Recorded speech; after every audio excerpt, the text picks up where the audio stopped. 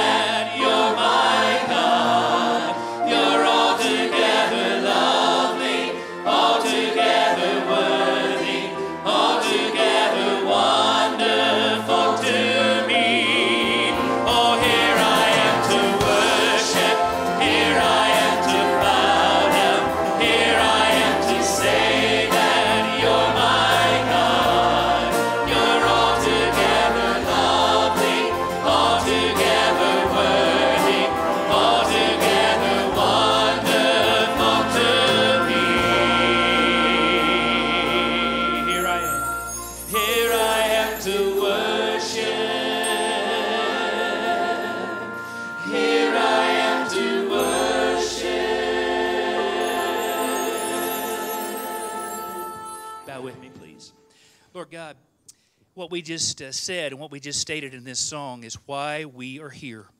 Lord, you are altogether worthy, more worthy than we could possibly fathom.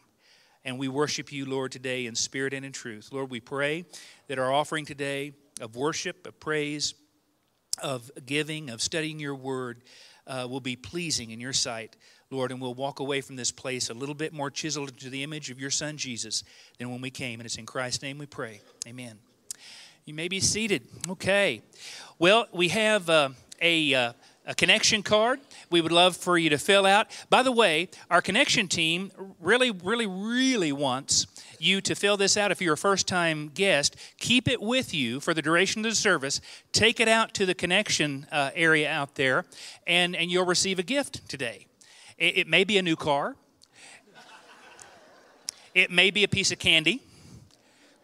You know, the sky's the limit. Okay, so fill that out, and then there's also prayer requests for everybody. So please fill those out, and pastor and staff will be faithful to pray for those. We meet every Tuesday morning, and we pray over those. So please do that for us. Okay, let's. I just lost my order of service, and I'm the one that planned it, and that's not good.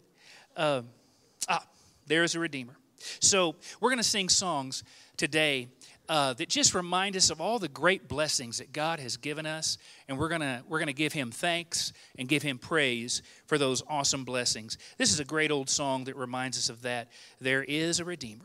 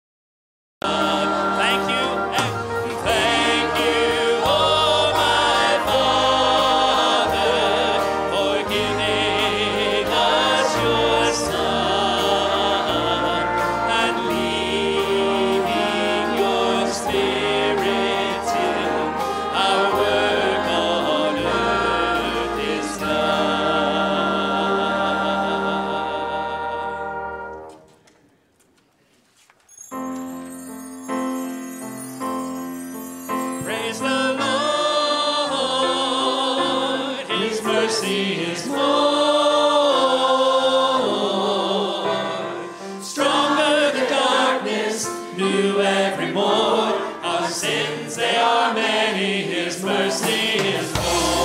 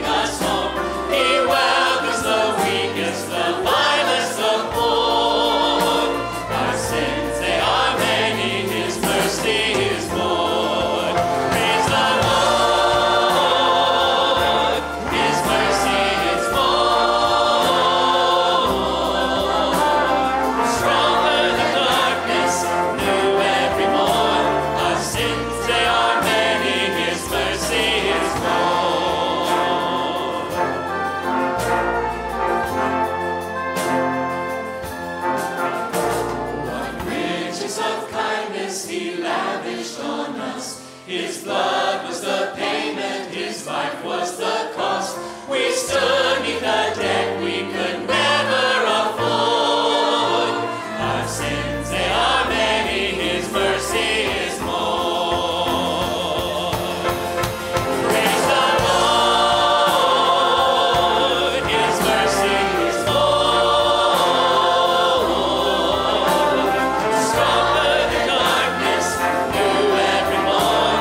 Our sins, they are many, his mercy is more. Praise the Lord, his mercy is more. Stronger than darkness, new every morn. Our sins, they are many, his mercy is more. Our sins, they are many, his mercy is more.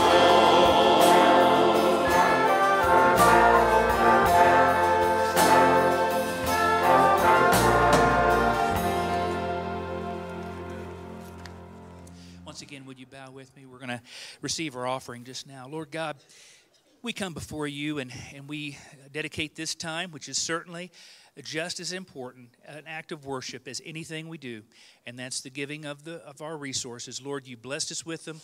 We give you back the tithes and the offerings, and Lord, we ask that you bless this to the glory of your name and for the betterment of your kingdom, the further of your kingdom, and it's in Jesus' name we pray. Amen.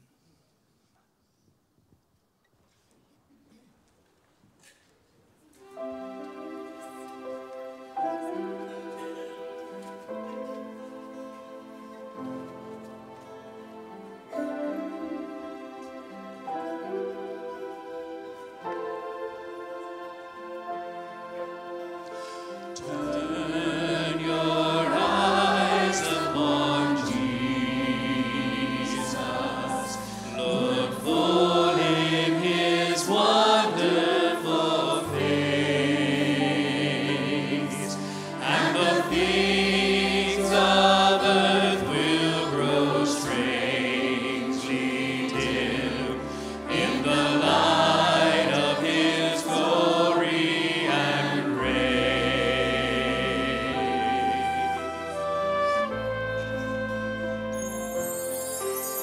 Oh, turn your eyes to the hillside, where justice and mercy embrace.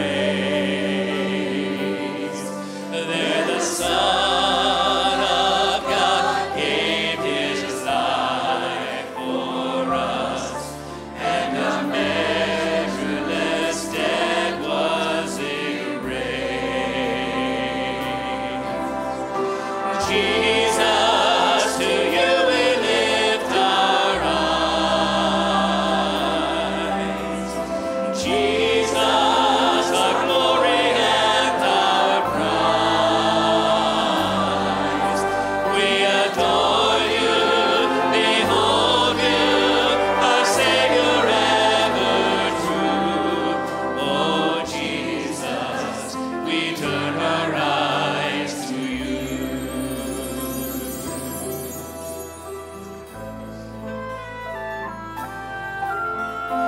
Turn your eyes to the morning and see Christ the Lion away. What a glorious dawn! Fear of death is gone, for we carry his life in our veins. Would you stand with us? Give him praise. Jesus, to you we lift our eyes. Jesus, our glory and our prize. We adore you, behold you, our Savior ever true.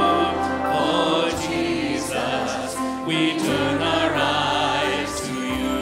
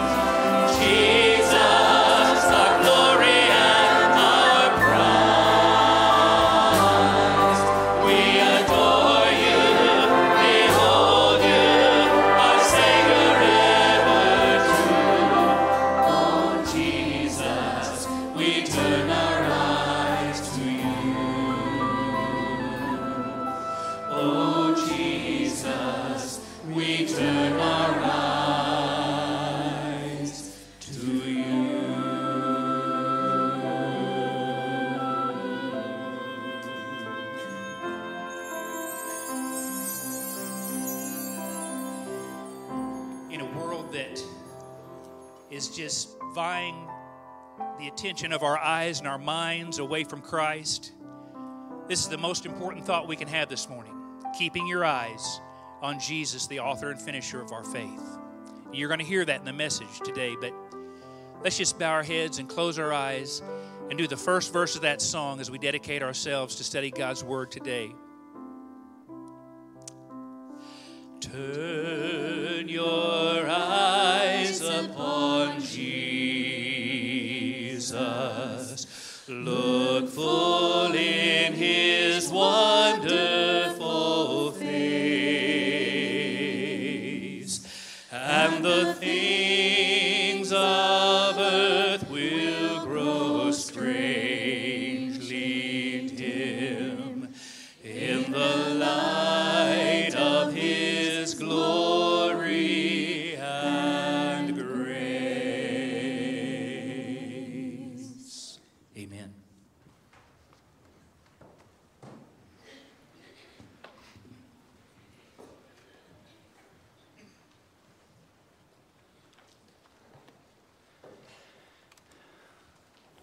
Well, good morning. Let's open up the Word of God and look together. Guess where? Yes, the book of Ephesians. Let's look together. Let's start reading to get a running start into our text. The title of the message today is Like Father, Like Son. Subtitle, Walk as Children of Light. Chapter 5, verse 1, Therefore be imitators of God as beloved children, and walk in love as Christ loved us and gave Himself up for us, a fragrant offering and a sacrifice to God. We visited that text, remember, when we partook of the Lord's Supper on Palm Sunday. Now verse 3. But sexual immorality and all impurity or covetousness must not even be named among you, as is proper among saints. Let there be no filthiness, nor foolish talk, nor crude joking, which are out of place. But instead, let there be thanksgiving. For you may be sure of this, that everyone who is sexually immoral or impure, or who is covetous, that is, an idolater, has no inheritance in the kingdom of Christ and God. Verse 6, Let no one deceive you with empty words, for because of these things the wrath of God comes upon the sons of disobedience.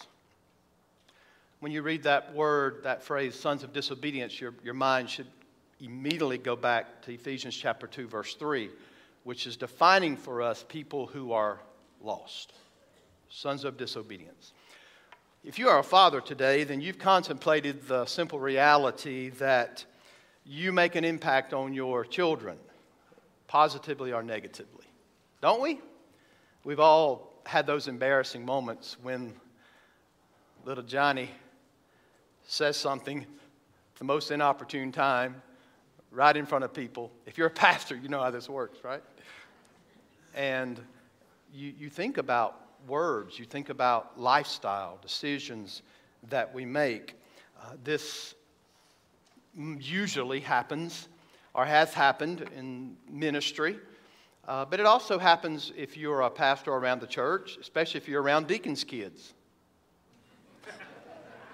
No, just kidding. Some of that's true, however, but we think about certain tasks that we watch our dads do when we were kids. I can remember one I have in my mind is watching my dad with that large axe. Big old man, just whop.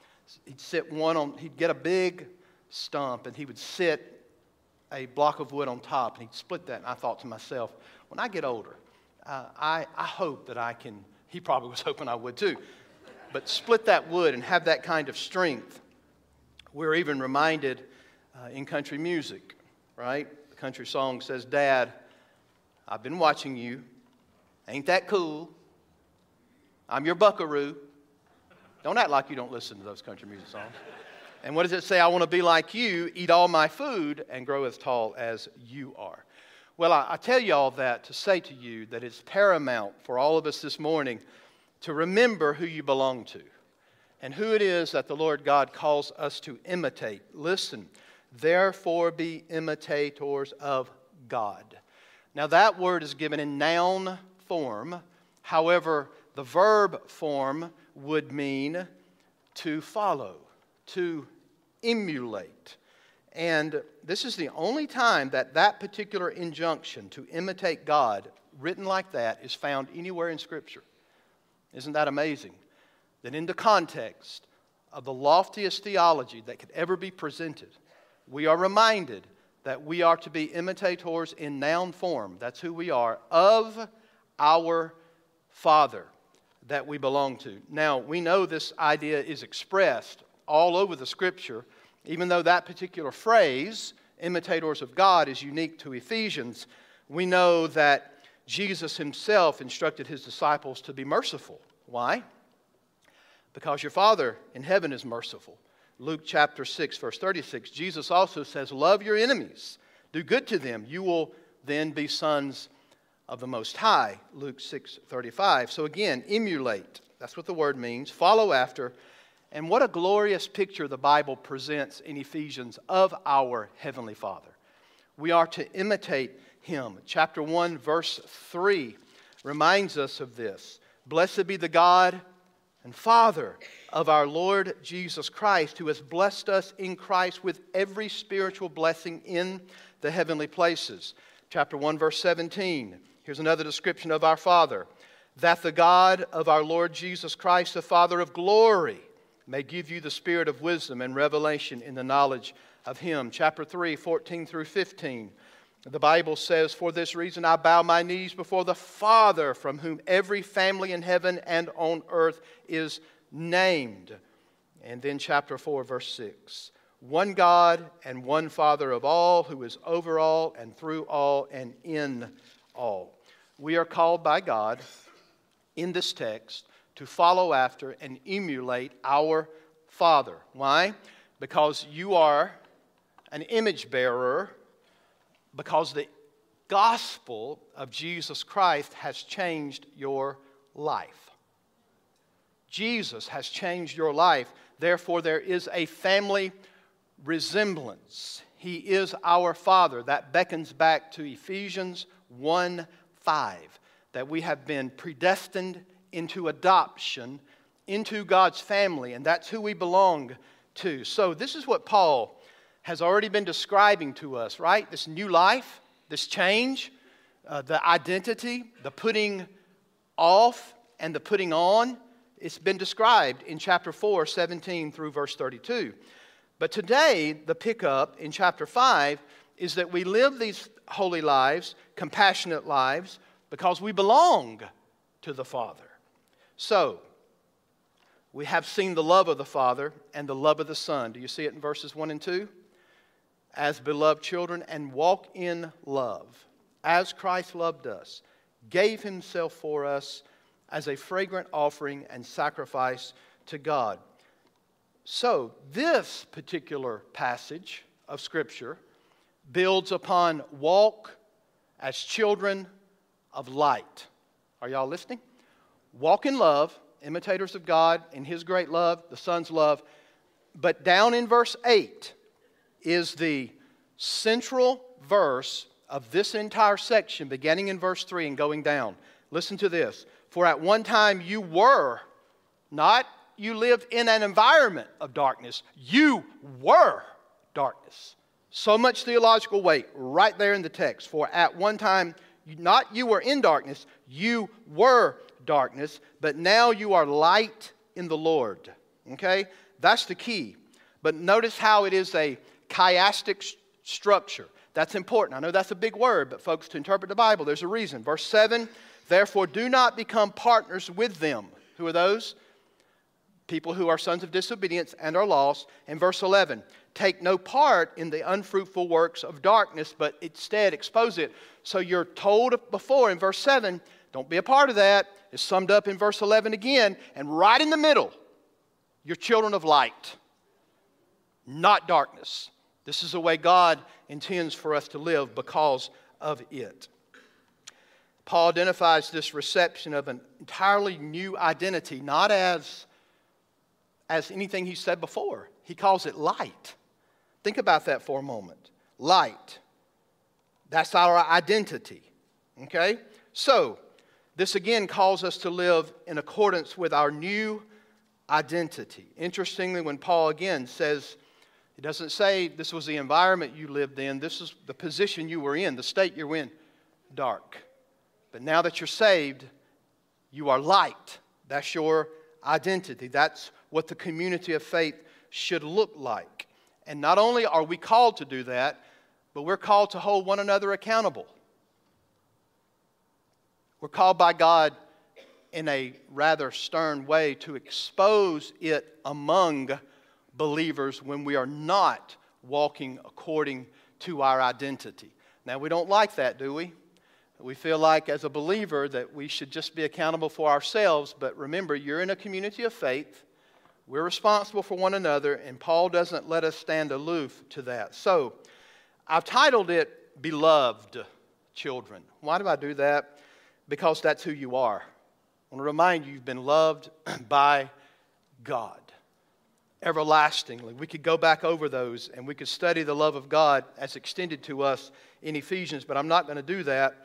But let me give you two more things that I think are important for us to think about. As we dive into this, I think this is vitally important. Chapter 4, 25 through 5:2 has really been addressing how these sins can affect the body of believers. Y'all understand that? They're relational things. If you do these particular things, it damages the body of Christ here in the church. So it has been more in relationship to the love that we have for Christ and then how that love works out horizontally in the church. Y'all understand?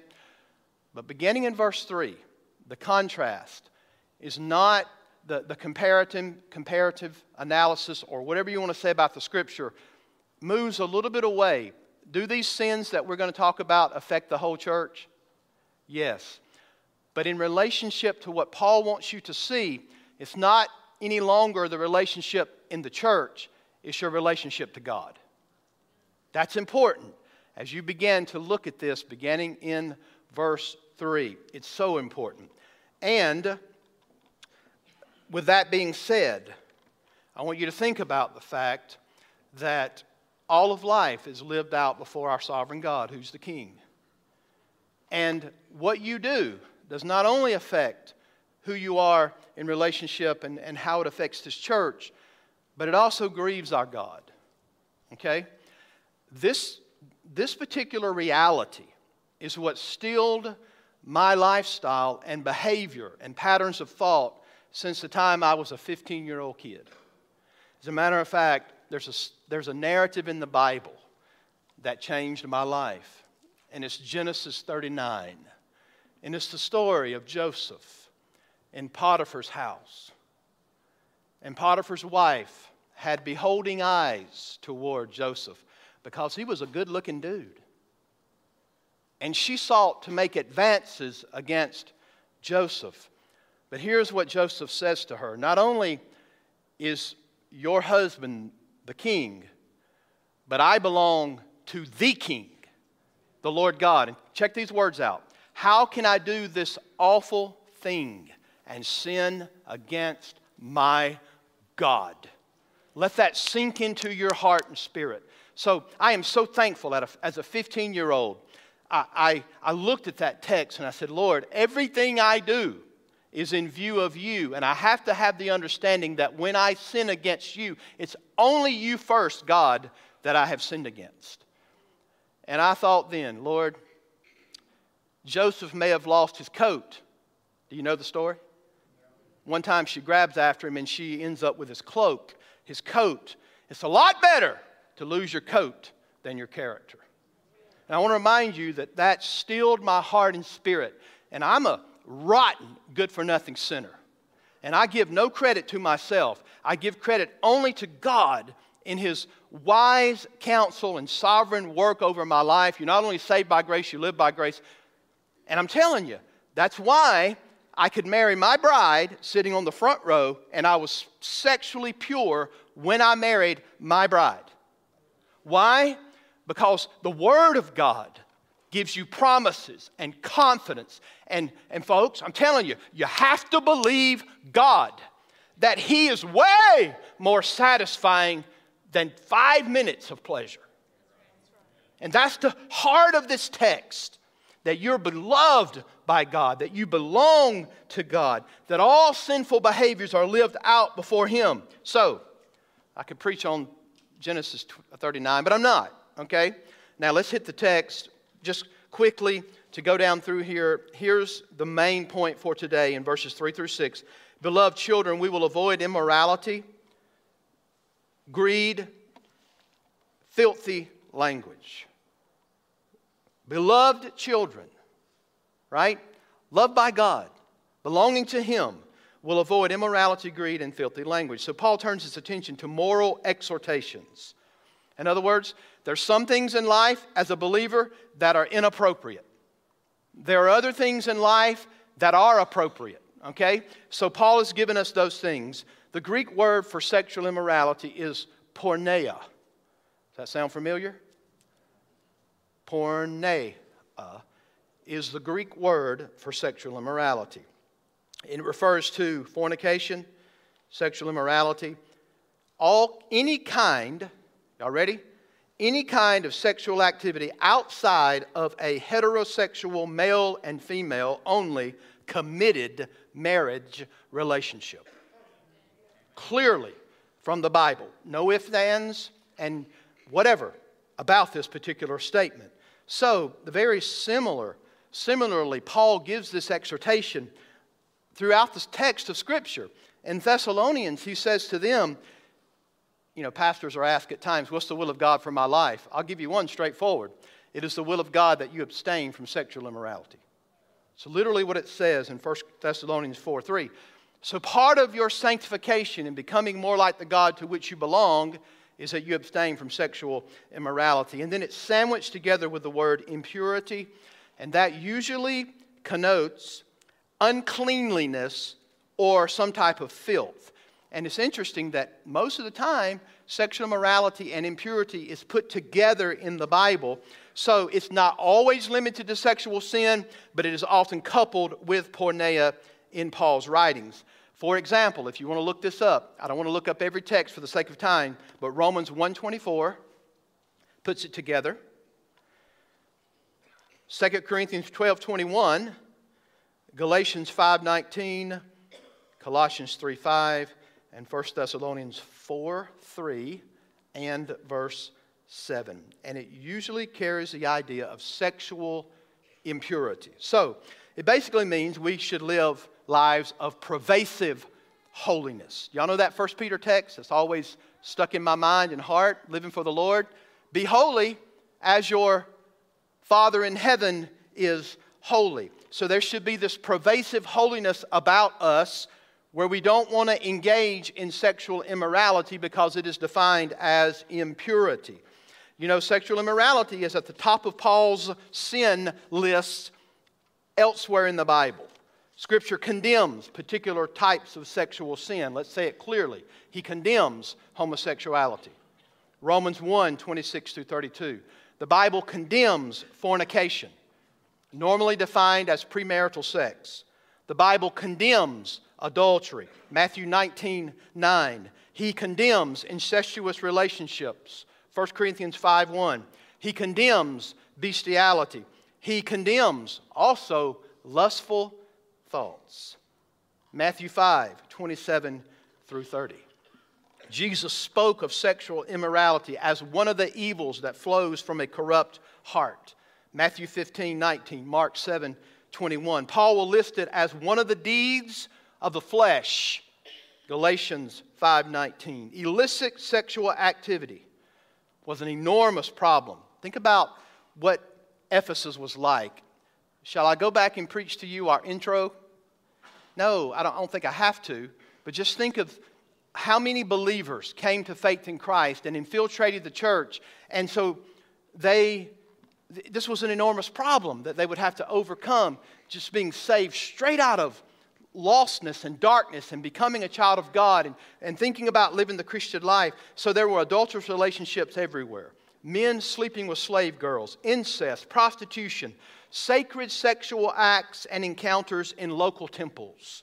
And homosexuals were part of everyday life. Later in this chapter, Paul will give the appropriate context for sexual relations to occur. Chapter 5, a little later. You ready for it? Therefore shall a man leave his father and mother, be bonded to his wife, and they shall become one flesh. On the authority of the Word of God, that's the only safe sex that you can ever imagine. Is in the confines of a husband and a wife joined together that become one flesh. That is Ephesians 5:31, and that is taken from Genesis 2:24. Outside of that relationship, any sexual activity is sexual immorality. It is porneia. People will try to perform all kinds of hermeneutical distortions to work around the teaching of Scripture. But Paul's reasoning flies in the face of such thinking. Why? Because he even says right after that, there should not even be the hint of sexual immorality in the life of a child of God. You were in darkness, folks. Now you are light. Please let's not us fall into the temptation to try to rename sin. We see this everywhere, don't we? Let's just call it a gentleman's club. And that's supposed to fly under the radar, right? This particular show is for mature audiences. You know what that means to me? We often try to manage sin. We shouldn't be managing sin. But the Bible teaches us as God's beloved children that we are to have an attitude that we want to kill sin. Colossians 3:5 says, put to death the things of the flesh. And the first on the list is sexual immorality. Put it to death. That's what the Bible tells us to do. And it also tells us in 1 Corinthians 6:18 and 1 Thessalonians 4:3 that we have to flee from sexual immorality. Please remember that much of the ancient world and its sexual practices were wrapped up in idolatry. Now this text calls covetousness straight up idolatry. Did y'all see that parenthetical in here? However, Paul doesn't necessarily call sexual immorality idolatry, but folks, let me just tell you, sexual sin is the result ultimately of not honoring God. And not to honor God is really to go after other gods, which in turn is idolatry. Tony Merida says it well. Your life is an overflow of your heart. Your sexual sin problem is fundamentally a worship problem. Folks, let that sink in. And when we have a sexual sin problem, it's ultimately a lack of worship to the God that we belong to. Now, look, folks, to be clear, the Bible is not anti-sex. Rather, it is pro-intimacy in the confines of the covenant of marriage. Can we not hear an amen? I'm going to preach everything back over again if you don't, okay? Here it is, Hebrews chapter 13. Don't you love this? Hebrews 13, verse 4. Let marriage be held in honor among all Christians. We set the example in this world we live in about marriage. Hear that. Let marriage be held in honor among all, and let the marriage bed be undefiled. Any other sexual relations outside of the marriage bed between one man and one woman is sexual immorality and condemned by the Bible. Undefiled is the marriage bed. I like it. Don't you like reading that? Praise the Lord that God has given us the gift of sex inside of marriage, and it is a beautiful, worshipful thing, and it's undefiled the way God gave it to us. Hear this. For God will judge the sexually immoral and adulterous.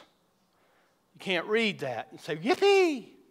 No, you read that with a heavy heart that God will judge. It's in the text we're going to see today, all right? Here's the deal. It's important to remind the church that we should be known for restoring, even restoring, those who fall into deep sexual sin. right? We should restore. Yet people cannot have healing without repentance. And repentance involves acknowledging and agreeing with God that what He says it is a sin, believing that God through His grace can change your life, and then allowing God to change your life. And that means you submit to Him and you obey. So this morning's passage is a call for us to humbly repent. And it's also a call for us to encourage others to repent. Whew. How you feel about that? You know, the weight of being a pastor is heavy. You do know that, right? There's some text we come across and it's just, oh man, this is so easy to preach. I just read it. Well, when you deal with this, there's the weight of the enemy. There's demonic forces that do not want you to hear the truth. There are those who the enemy puts within, tares among the wheat. All of that comes bearing down on you as you prepare and as you get up in the morning and you have these thoughts in your mind about delivering God's word. But we have to preach, thus saith the Lord. We have to preach what the Bible says. And so, categorically, straightforward, sexual immorality, which is anything outside of the marriage relationship between a man and a woman, is condemned by Scripture. Outside of a man and a woman in marriage. Listen, young people, 1 Corinthians 7 says it's better to marry than to burn with lust. Get married! Amen? What are you doing? Honor God. I have an office. I'm an ordained minister. Come on in there. We'll skip all the money. And you can just get married. That's the way it works. If you're going to have sex, it has to be in the confines of marriage. Can I get any clearer? Does anybody want me to turn the page and keep moving? All right. The next thing on the list is avoid greed. Paul mentions this vice in Ephesians 4:19. In context, the reference is unrestrained sexual greed. Some scholars believe that because it follows sexual immorality, this greed has to do with sexual greed. Why? Because people have the attitude that they own everything, even someone else's body. And they just do it for self-gratification. I think there's a lot of truth to that, but I think it's best to view the Greek term as generally referring to greed, and it's not limited. It's also part of, but it's not limited to sexual greed. Greed or covetousness is the insatiable desire to want more. And Paul tells us that it is idolatry in verse 5 and also in Colossians 3:5. We know that the 10th commandment addresses this straightforward in Exodus 20, verse 17. And not only does it say to us, do not be covetous, but then it begins to extrapolate what that looks like. Okay, you can go read that. Greed is also about the heart. Ultimately, desiring something more than God is breaking the first commandment. Love the Lord your God with all your heart, mind, and soul. So Jesus tells us in Luke 12, watch out, be on guard against all greed. As one commentator puts it, perhaps he told us this because none of us thinks that we're greedy. Now stop for a moment. I understand we just had the heavy weight of sexual immorality, but just think about greed. In all the years of me pastoring churches, and this is the 4th one I've pastored, I've never had a single person walk up to me and say, Pastor, I am struggling with the love of money. Not one time. Is greed not sometimes a blind spot for us? Oh, folks, help us. Lord, help us. It can be a blind spot. We live in a highly materialistic society. It's the air we breathe. But the Bible calls us to put it to death. Jesus commands us to delight ourselves in God and to store up treasures in heaven. Luke 12. Paul said to Timothy, but godliness with contentment is great gain. And then he reminds him a little later, don't set your hopes on the uncertainty of wealth, but on God who richly blesses us to enjoy all things. Wow. Jesus said this, no servant can serve two masters, for either he will hate the one and love the other, or he will be devoted to the one and despise the other. You cannot serve God and money. That's what Jesus said. Luke 16:13. There's nothing wrong with making money. There's nothing wrong with being thankful for what you've been given. But you need to use it for the right purposes. We don't worship money. Worship is reserved for the King alone, right? One final vice mentioned is inappropriate for us is filthy language. Just very quickly, all three Greek words are centered around a sexual connotation. Okay? First is filthiness. It's shamefulness. It's obscenity. It means to act in defiance of social morals with resulting disgrace, embarrassment, and shame. All you got to do is click on something on TV nowadays, you'll see it. Right? Filthiness. The term foolish, silly talk carries the connotation of the kind of nonsensical talk that emerges from people in attendance at banquets where drunkenness and sexual immorality were common. Wow. Filthiness, foolish, silly talk. How about crude or coarse joking or jesting? Well, that's risque wit. That is probably referring to quick-witted, clever humor employed in malicious or sexually vulgar ways. All right, let's put this together. Are you ready for it? All three terms refer to a dirty mind that expresses itself with vulgar conversation. We all know that there's nothing wrong with humor. There's nothing wrong with laughter. However, humor can be abused in malicious and vulgar ways. And even though you don't say it, sometimes you listen to it and you laugh. And it doesn't grieve your spirit. But it should. Should grieve my spirit. Should grieve your spirit. Now, quickly, let's talk about some motivations to avoid these sins. Are you ready? They've kind of been intertwined in here. Here's the first one. These sins should not even be named among God's people. Y'all see it? In chapter 5, verse 3. The Bible says clearly, must not even be named among you as is proper among the saints. Now you're tempted there to think, well, that means we don't even talk about these sins. Because it says named, right? Would it be wrong even to name that sin? That has nothing to do with that. Okay? What this actually talks about is he is saying that an outsider who observes the daily behavior of a Christian should never have the opportunity to name one of these vices as characteristics of your life. Amen? It should never, ever be named as characteristic of a believer's life. So when he uses that verb named, it's in the sense of characterizing someone's lifestyle or behavior. You don't want one of those things to be the hallmark of the trait that a lost person sees in you. Right? So by using that term earlier, kathos, he's referring to that which is fitting. So Paul is stressing conduct that is inconsistent with their identity. You're the chosen people of God, and certain things are not fitting for you. That's what he's saying. Those things are not fit. So we are new creations in Christ. We're like God in righteousness and holiness. Right? Chapter 4, verse 24. Don't forget who you are. There's this crucial connection between how believers think about themselves and how we behave. You are light if you're saved. You are not darkness. You are light. Please remember, this new identity is not just some kind of rhetorical fiction. We really have been made new in our core. The core of your being has been changed if you are a believer in Christ. And we are to adopt patterns that are fitting for saints. Amen? Okay, that's the first thing. That's the first motivation. These sins should not even be named among God's people. Secondly, these sins should be replaced with thanksgiving. Now, wow, isn't that amazing? That in this list of vices, he turns around and said, really what ought to be a motivating factor is that you are a thankful person to God. Now, that is unique, because I think if I were writing this, I would have said, think about purity.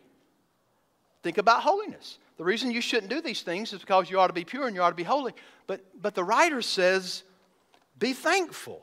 He claims that Christians should be recognized by thankfulness to God. What is the main reason? Because you're beneficiaries of a divine inheritance that's way better than anything this world has to offer you. You've been given, the Bible says it pleases the Father to give to us the kingdom. Right? So, the distinction between the vices that we're called to repudiate and the one hallmark feature that ought to mark our attitudes in conscious distinction to it is thankfulness to God. So thanksgiving should be characteristic for all believers. What an odd contrast. Again, Paul understands that gratitude to God not only is appropriate in response to the Father for His merciful gift of grace and salvation, but it's also fundamental. It's indispensable as a motivating factor for me to align myself with the purposes of God, because it's so hard to sin against God when you're thanking Him. Right? Being a thankful person helps you align yourself with the purposes of God. Don't laugh at his name, but he's a commentator, and his last name is Snodgrass. Here's what he says. Thanksgiving is an antidote for sin, for it's difficult, impossible, to both give thanks and sin at the same time. Sin prevails in us when we seek to gratify our desires. Conversely, an attitude of thanksgiving says, Father, you've been so good to me. You've given me what I need, and I refuse to sacrifice my fellowship with you for any kick that this world can give me. That's the attitude we should have. Paul will again address thanksgiving in Ephesians 5. And this time he will say, and be not drunk with wine, in which is dissipation, but be filled with the Spirit. And one of the actual results of being filled with the Spirit is, guess what? And be thankful. If you're controlled by God, filled by the Spirit, and filling of the Spirit doesn't mean you pull up to the gas station and get filled up every day. That's terrible theology. You got all of God you were ever going to get when you got saved. The issue of the filling of the Spirit is not for you to get more of God, it's for God to get all of you. And if you're controlled by the Spirit of God, you will be a thankful person. It's a result of being filled with the Spirit. Now, serious note, and I'm done. The last motivating factor is these sins will receive God's judgment. Listen to the text, verse 5. For you may be sure of this, that everyone who is sexually immoral or impure or who is covetous, that is, an idolater, has no inheritance in the kingdom of Christ and God. And then he gives this next warning, let no one deceive you with empty words. For because of these things, the wrath of God comes upon the sons of disobedience. Paul repeats the vices in this text twice, but this time, this is important, he actually uses a personal form of the sin. Did you notice? The first time he just lists them out. The next time he says, everyone who is sexually immoral. So now he is definitively categorizing people who are in a lost condition, and he calls that particular person sexually immoral. In other words, it's not an abstract form at this point. So it is my belief that that serves to indicate that Paul is now commenting on the identity of those individuals, and he's not referring to believers who lapse into sinful behavior. All right? This is important in the text. Are y'all listening? Did y'all get that? He's not talking about these sins in abstract. He's now identifying people with this particular behavior, and their identity are people who do not know the Lord. So the Christian is no longer an impure person. Are y'all listening? You're a saint. You're not categorized in the Bible as an impure person. If you're saved, you're characterized as a saint. Now, can saints do bad things? All you got to do is check out the news. All you have to do is hang around the church. Right? So, the Christian is no longer an impure person, but a saint. However, Paul knows that believers can engage in these impure behaviors. The entire point of the passage is that these evil attitudes and conduct needs to be rooted out. The entire context is they need to be eliminated from the people of God. So Paul will make a parenthetic comment at this point, and he categorizes greed as idolatry. And folks, I hope you see how serious this problem is, how grave a sin it is.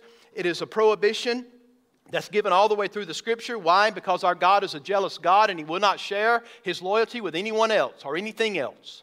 Okay? I'm not going to go into a lot of detail on that, but Paul's made it clear that believers will have an inheritance with God. Okay? And you're sealed to the day of your redemption. That means a true believer cannot lose his or her salvation. If you've been, look, The sealing is the sealing of the Spirit. You've already been told that you have this incredible inheritance gifted to you by God that you cannot lose, that is sealed by the Holy Spirit of God. Yet, He wants us to think about the fact that even though we're sealed and we have this inheritance, these behaviors can creep in. We can sin against our God and go into these things, right? He even tells us in 1:18 that you're heirs of God. You're seated at the right hand of the Father. So this clause doesn't mean that we should be aware of our actions lest we forfeit our inheritance. It's the opposite force. He wants us to be assured that we are heirs of the eternal kingdom. And with that in mind, we should live like kingdom people, serve and love our merciful God with a full and grateful heart. That's the reminder. Don't live like unbelievers because they will not inherit the kingdom of God. So if you have given yourself over to immorality, impurity, and greed, and if you call yourself a Christian and you're given over to those things, and there is no repentance in your life, then you are excluded from the kingdom of God. Does that make sense? He's not asserting that believers whoever falls into these sins is automatically excluded from the kingdom. Rather, what he is envisaging is a person who has given himself or herself without shame or repentance to this way of life. Y'all understand? There are strong temptations for all of us, not just new converts, to go back to a pagan way of living. Notice that construction. The kingdom of God, the kingdom of Christ and God. Y'all see that? You see it in the text of Scripture? Let no one deceive you of empty. Has no inheritance in the kingdom of Christ and God. Do y'all know this is the only time in the text that actually is a construction, Christ and God? And why is that? Because I believe the writer is referring to the here and the not yet. The rule of Christ is now. Did y'all know that Jesus rules? It may not look like it, but He's not waiting to rule. He rules now. So, what He's saying is this: if you're one of these particular people that is pointed out as sexually immoral, impure, and doing all these things with no repentance and no desire to turn back to God, then you're not living under Christ's rule now, and you won't be under God's rule then. Christ's kingdom, God's kingdom. That's what it means. So folks, understand this. When I was standing there singing this morning, I thought to myself, God, I'm submitting to you. Why? Because you rule me. You rule the world. And for us not to submit to our God in these areas of sexual immorality is to say, God, you don't rule my life. I won't have you ruling my life. You understand how important this is? The kingdom of Christ is His rule now. But the 1 Corinthians 15:24 says that Jesus is ruling now until He makes all His enemies His footstool, and then He's going to take the kingdom and subject it to His Father. Give it to Him, where all things. So understand, you'll not have a part of Christ's kingdom now if you're sons of disobedience, and you won't have it in the future as well. And if that's not enough, check out the last part. Let no one deceive you with empty words. For because of these things the wrath of God comes upon the sons of disobedience. Comes is present tense. Why is that important? Because that means you're literally living under the wrath of God now, and you will ultimately be under the wrath of God in the future. Wow. Folks, this certainly is something we need to think about. Don't be misled by anyone who encourages sexual permissiveness, thinking that such activities are just a matter of indifference. They're not a matter of indifference, because this text says that God's anger, righteous, holy anger, will come against these sins.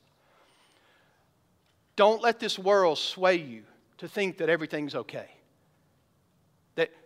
That it's just a matter of indifference. It's not. It's a matter of sin against a holy and righteous God, and these sins will be judged.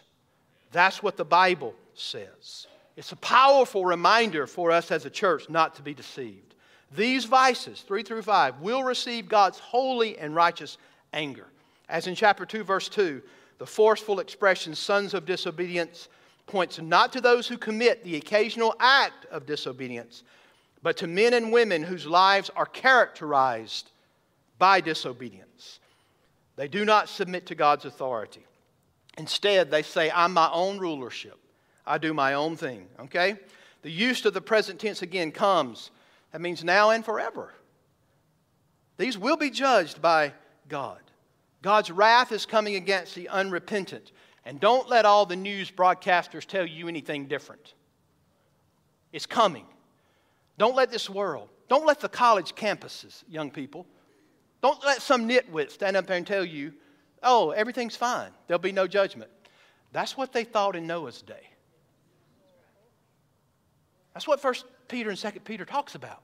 They thought the same thing in Noah's day. Oh, and then the scoffers in Peter's day were saying, it's been 2,000 years and God's done nothing. You better wake up. Judgment is coming. I don't say that rejoicingly. You never rejoice that sinners are judged.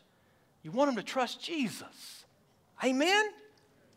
So they experience this divine wrath. In conclusion, I want to submit to you that we have a God that we serve that is a whole lot more gratifying than a sexual experience.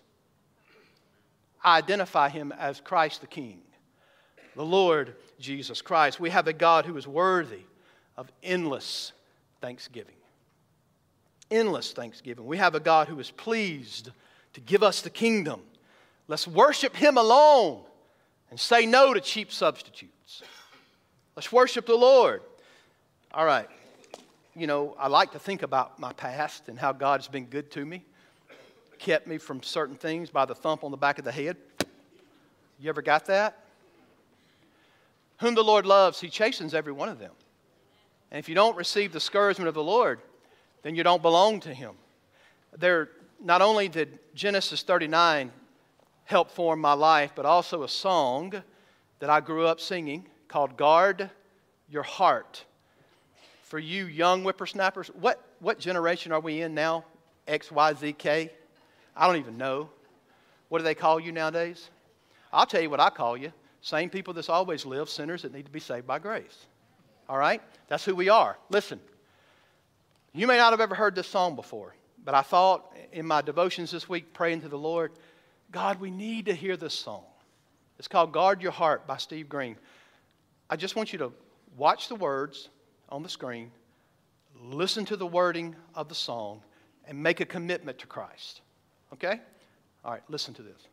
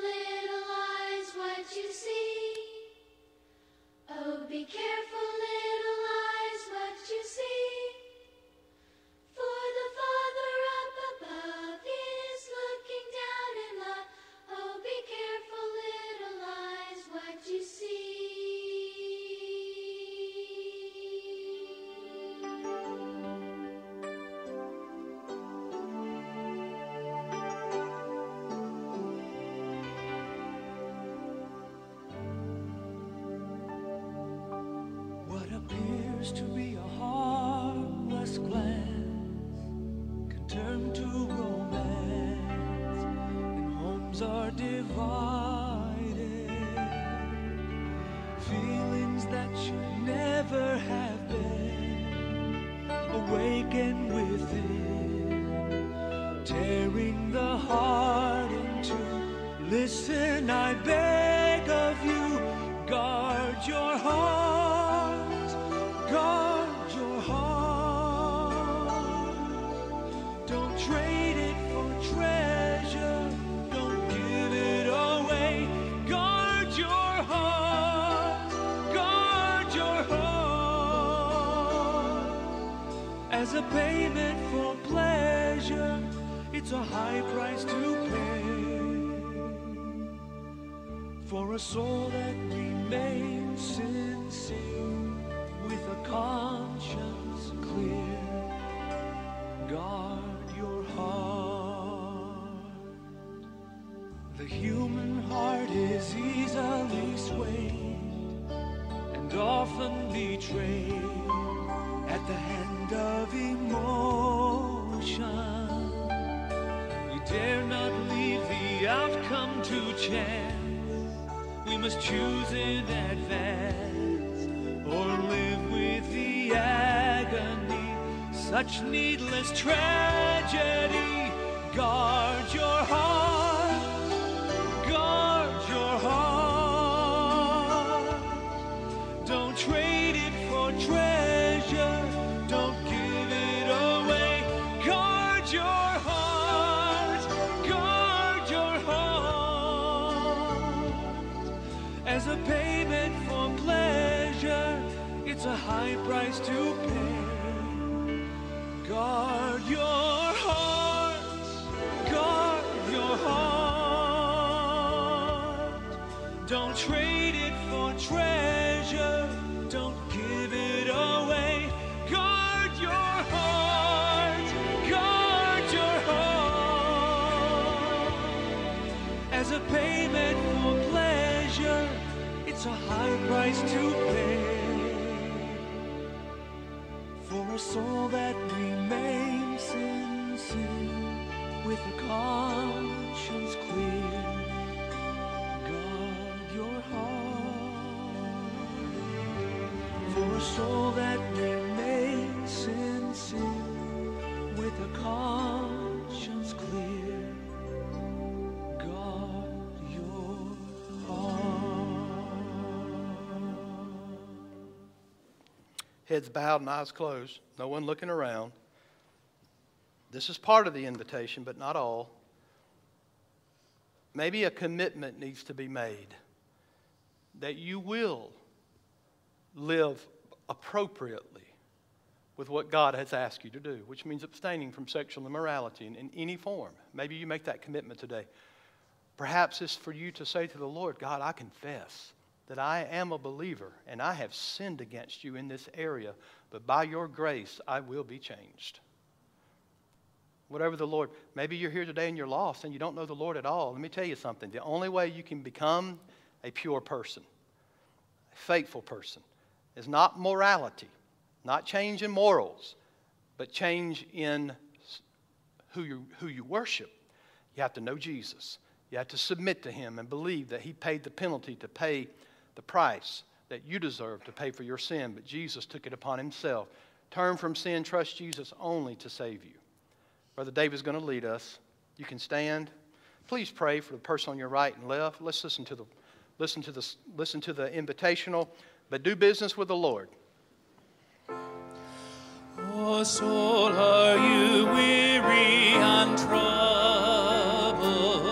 No light in the darkness you see. There's light for a look at the Savior, and life more abundant and free. Turn your eyes upon Jesus. Look full in His wonderful face, and the things of earth will grow strangely dim in the light of His glory and grace. One more verse. Let's sing together. Through death into life everlasting, He passed and we follow Him there. Over us sin no more hath dominion, for more than conquerors we are. Turn your eyes upon Jesus. Look full in His